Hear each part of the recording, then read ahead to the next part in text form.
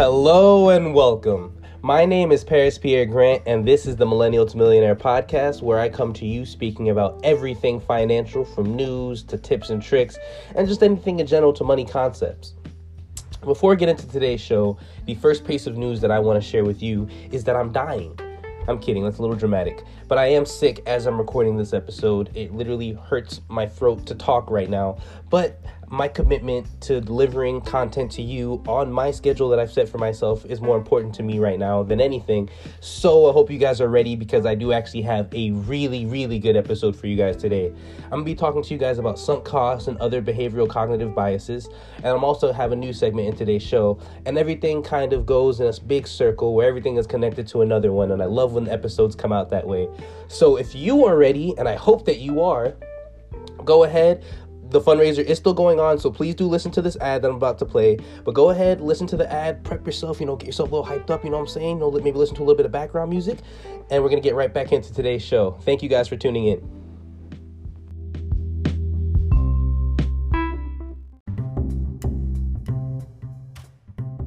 Hello and welcome back. Like I said before, this episode is going to be all about sunk costs and other behavioral biases and how we can overcome them, especially when it comes to your finances. But before I get into that, I do have some news for you on today's show, and fortunately, most of it is good news. Only if you can answer one question for me, though. What do Jackson Hole, Manhattan, and Aspen all have in common? These are the three counties that boast the highest personal incomes in the United States right now. We're talking multi-billions, right?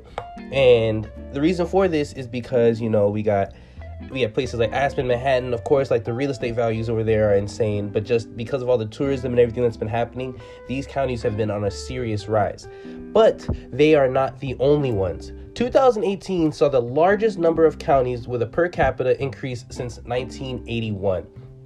That means that we have not seen this much increasing since 2018. And also, total personal income has increased in 97% of U.S. counties. So obviously, Jackson Hole, Manhattan, and Aspen are at the very top, but this does not mean that no one else is, a part of the getting their slice of the pie.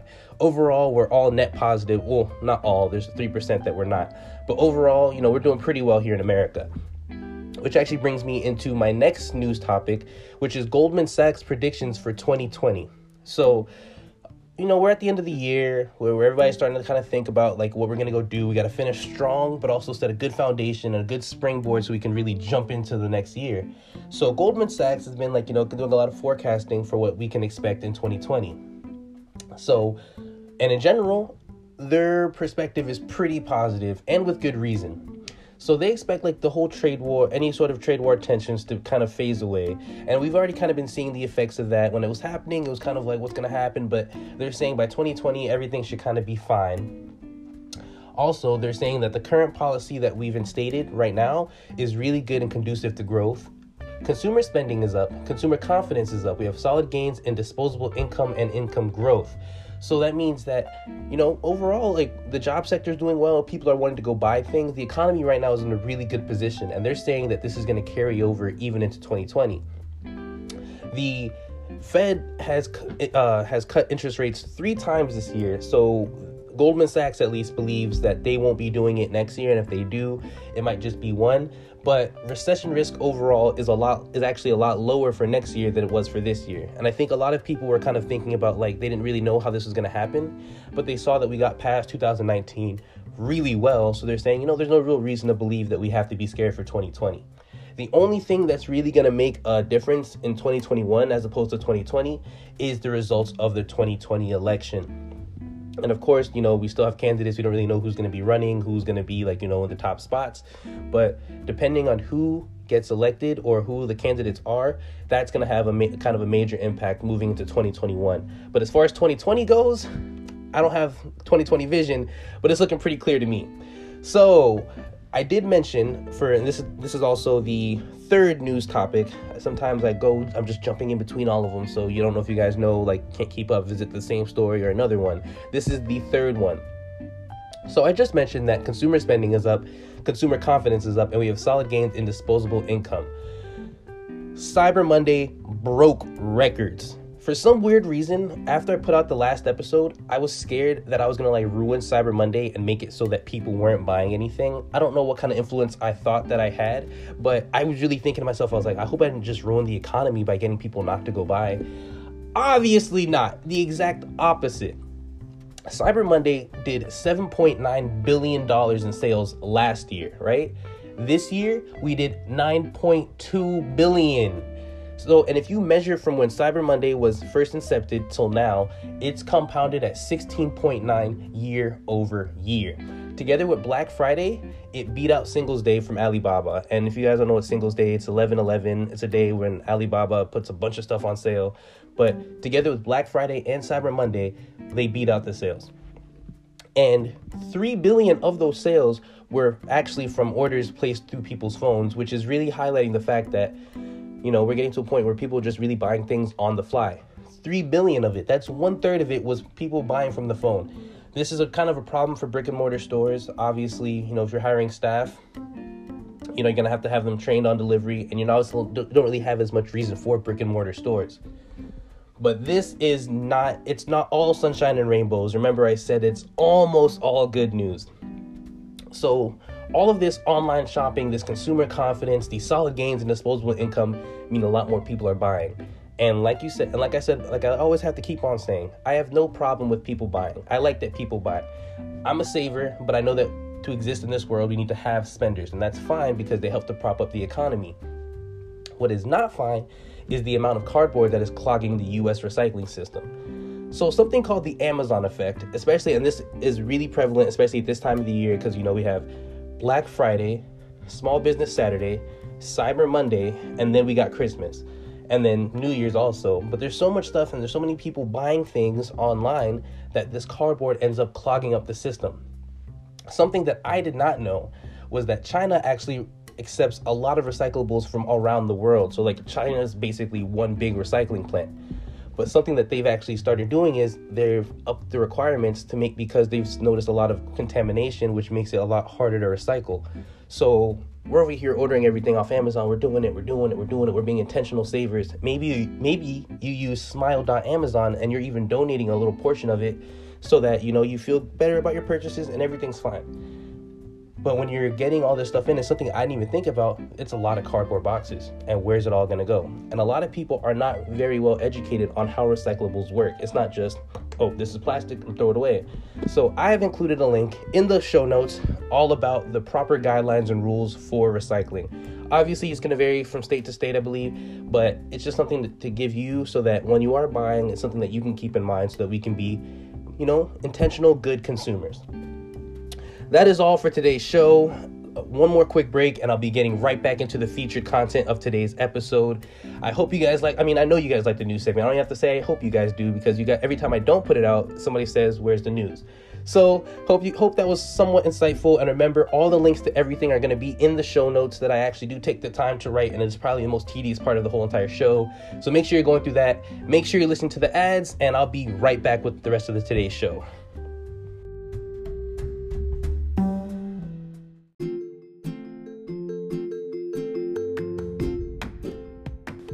And welcome back again, hopefully for the last time. I don't think I'm playing any more ads, but I don't know right now yet. Either way, we're all biased. I hope that everyone who's listening to this is at least conscious enough to admit that we are all biased. Now, we have different kind of biases. Some of these form from just, you know, different experiences. Nobody has the same life, so I can't tell you where they all come from, and I'm not a psychologist, so I don't really care to find out super much, but I do care about how it affects our finances, because I think that your money and your emotions should be separated but connected, if that makes sense. So I'm going to talk to you guys today about sunk costs. What is a sunk cost? It's a cost that has incurred that cannot be recovered. And the reason why I'm bringing up this episode, the reason why I'm putting this episode out, is because I think we live in a society of people who are saying, I want to get my money's worth out of it. So let me give you this example, and you tell me, and you guys, ruminate about how you feel about it. You buy a concert ticket. You pay $100 for this ticket. It's a cool concert. Somebody you really want to go see. You're down in that moment. You buy the $100. Assuming that you listen to the Millennial to Millionaire podcast, obviously you saved, budgeted it. It's money that you can afford to spend and you're making an intentional purchase. That's neither here nor there. So you buy the concert ticket and you have this concert ticket. Concert's not for another month. And then, a month goes by, the day of the concert's there. You have your concert ticket and then you hear about another concert going on. It's actually closer and it's somebody you want to see even more and it only costs $20. What are you going to go do? Are you going to say, oh, I already spent this $100, so I'm going to go get my money's worth and go to the other concert? Or do you decide, hey, wait a second, right now, this purchase for $20 to go see the person that's closer and I want to see even more anyway, is that the decision I want to make?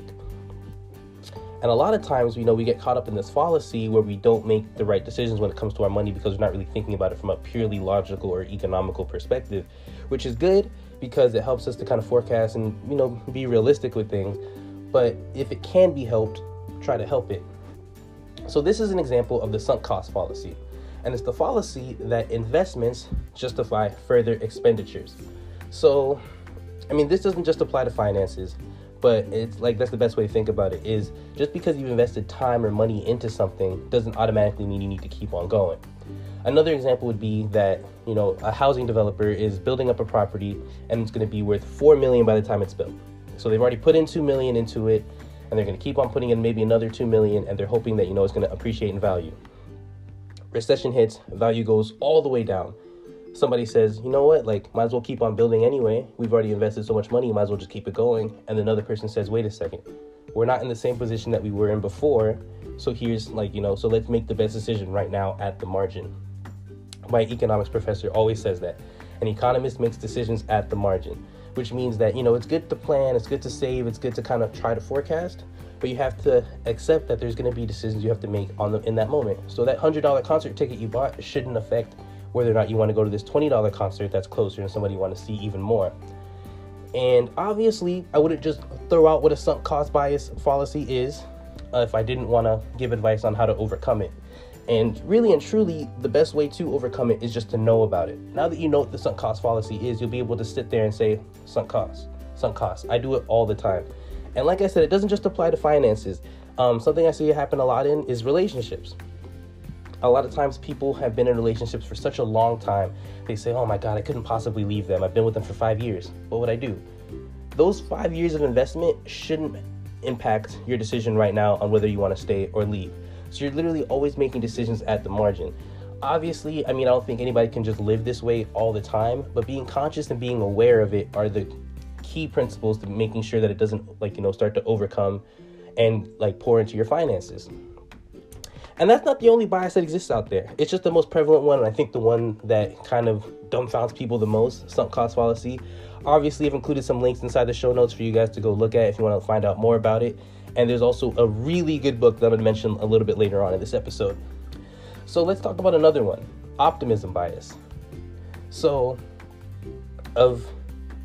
we're only correct 80% of the time when we're 99% sure. 80% of drivers think that they are above average.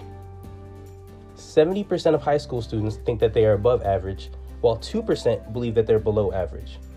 And 85 to 90% of people believe that their future will be more pleasant and have less pain than everyone else's. What is all this pointing to? Optimism bias. An optimism bias is that when someone's subjective confidence is higher than their objective accuracy. And this happens a lot especially when it comes to finances, where we believe that we can, we're better investors. We know more. We read this book. We understand it in a way that nobody else does.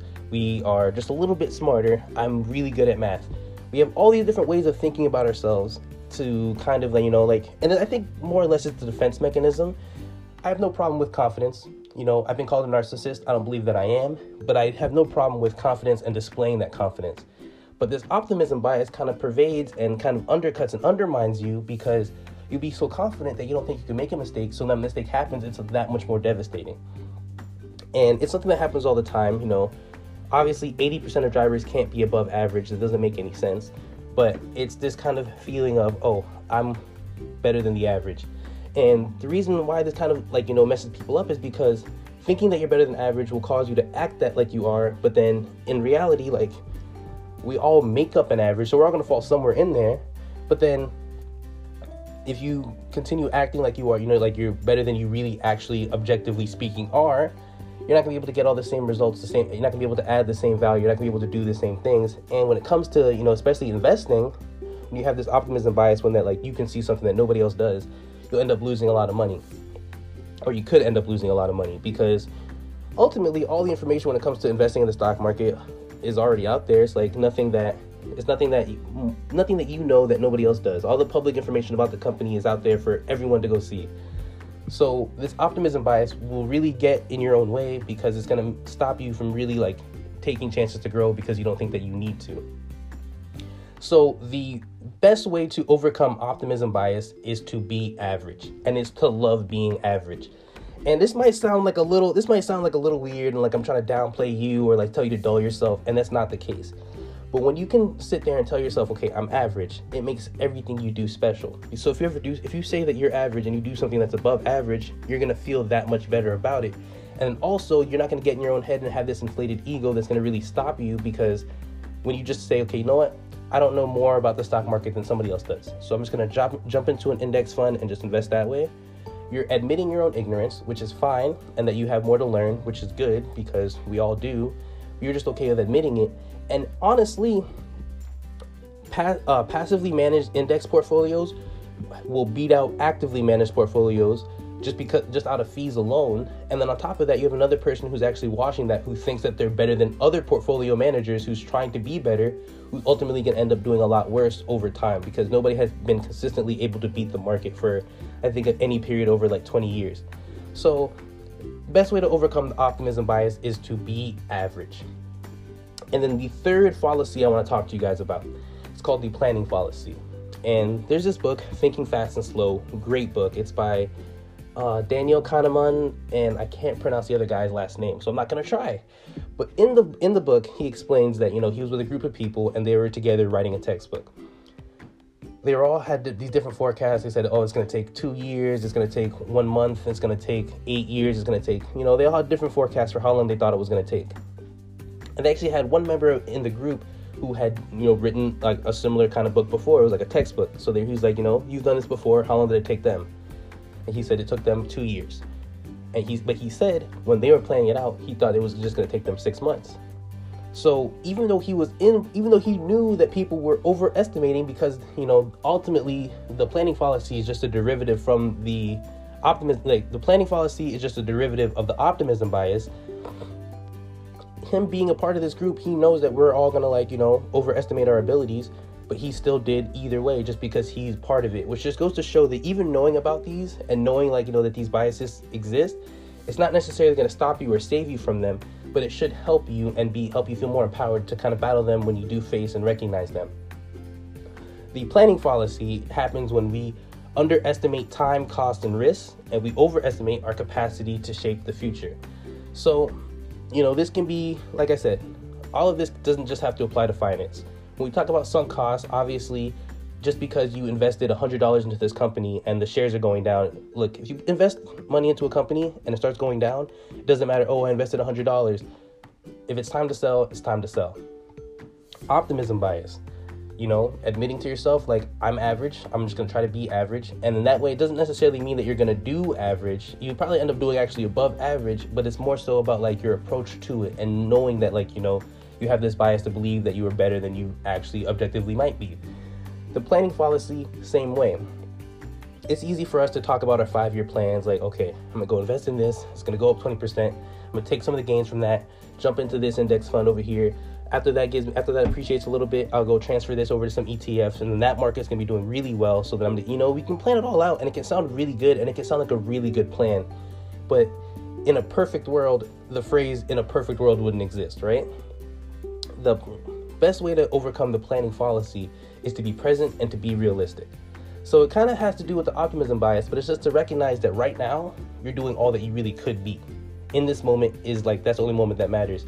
And it's also to be realistic when you're thinking about the future.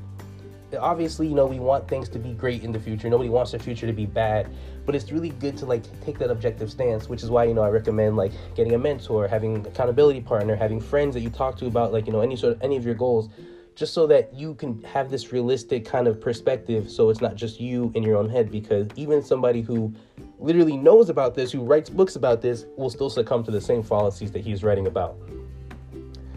So yes, that's all I got for sunk cost fallacy, the optimism bias, and the planning fallacy. Of course, like I said, I'm not really doing book reviews anymore, but there was one really good book that I read that actually made me want to think about this episode. And I just wanted to share a passage from it, and I think it really applies to like the subject matter of this episode. And it says, and it's by Robert Grudin. The name of the book is Time and the Art of Living. Amazing book. It's one of the only books that I've read multiple times. I actually don't like to reread books. I do take a lot of notes, but I don't like to reread them. But this book's a really good one, and it has nothing to do with money, but it has to do with time, and I think that, they're obviously very much correlated. But he says, regretting wasted time is itself a waste of time, an unconscious strategy of evasion. And when I hear this, it just makes me think, whenever we think about all the bad we've done, all the mistakes we've made, there's nothing good that's going to come from that. Obviously, there's time for reflection, but sitting around regretting it is literally just time you're wasting right there, which is time that you're going to regret wasting later. It's going to keep on compounding. And ultimately, it just comes back to this evasiveness. Be willing to face your finances. I hope that you guys feel empowered to open up your banking accounts, to look at your balances. You guys feel good to look inside your wallets and know how much money you're working with. You guys feel good to look through past journals to see how much you've grown. Don't ever make time to sit around regretting wasting time, because that itself is a waste of time. And then also remember the 3 pillars of building wealth: how much you make, how much you spend, and how much you save and invest. So I hope that you guys, every time you guys listen to these episodes, you're remembering those 3 pillars and thinking about how you can apply the information that I'm giving into any of those 3 pillars. Remember the 3 tips to overcome the biases: to be aware, to be average, and to be present and realistic. The fundraiser is still going on, so I want to thank you all for listening to all the ads, and please listen to them in the future. Tell your friends to listen. I think we only got less than 30 days. So please, it's really important to me that you guys listen to these ads, because that's the revenue that I'm going to be using to, basically donate to the Ronald McDonald House. Make sure that you subscribe, leave a rating, review, send me topics, leave me hate mail, any of that good stuff. I just want to connect with you. I just want to know who's out there listening to this podcast, because to me, it's just cool that it's not just me talking for no reason. And ultimately, remember that this is the Millennial to Millionaire podcast. My name is Paris Pierre Grant, and here, we don't keep it 100. We keep it 1 million. Thank you guys for listening.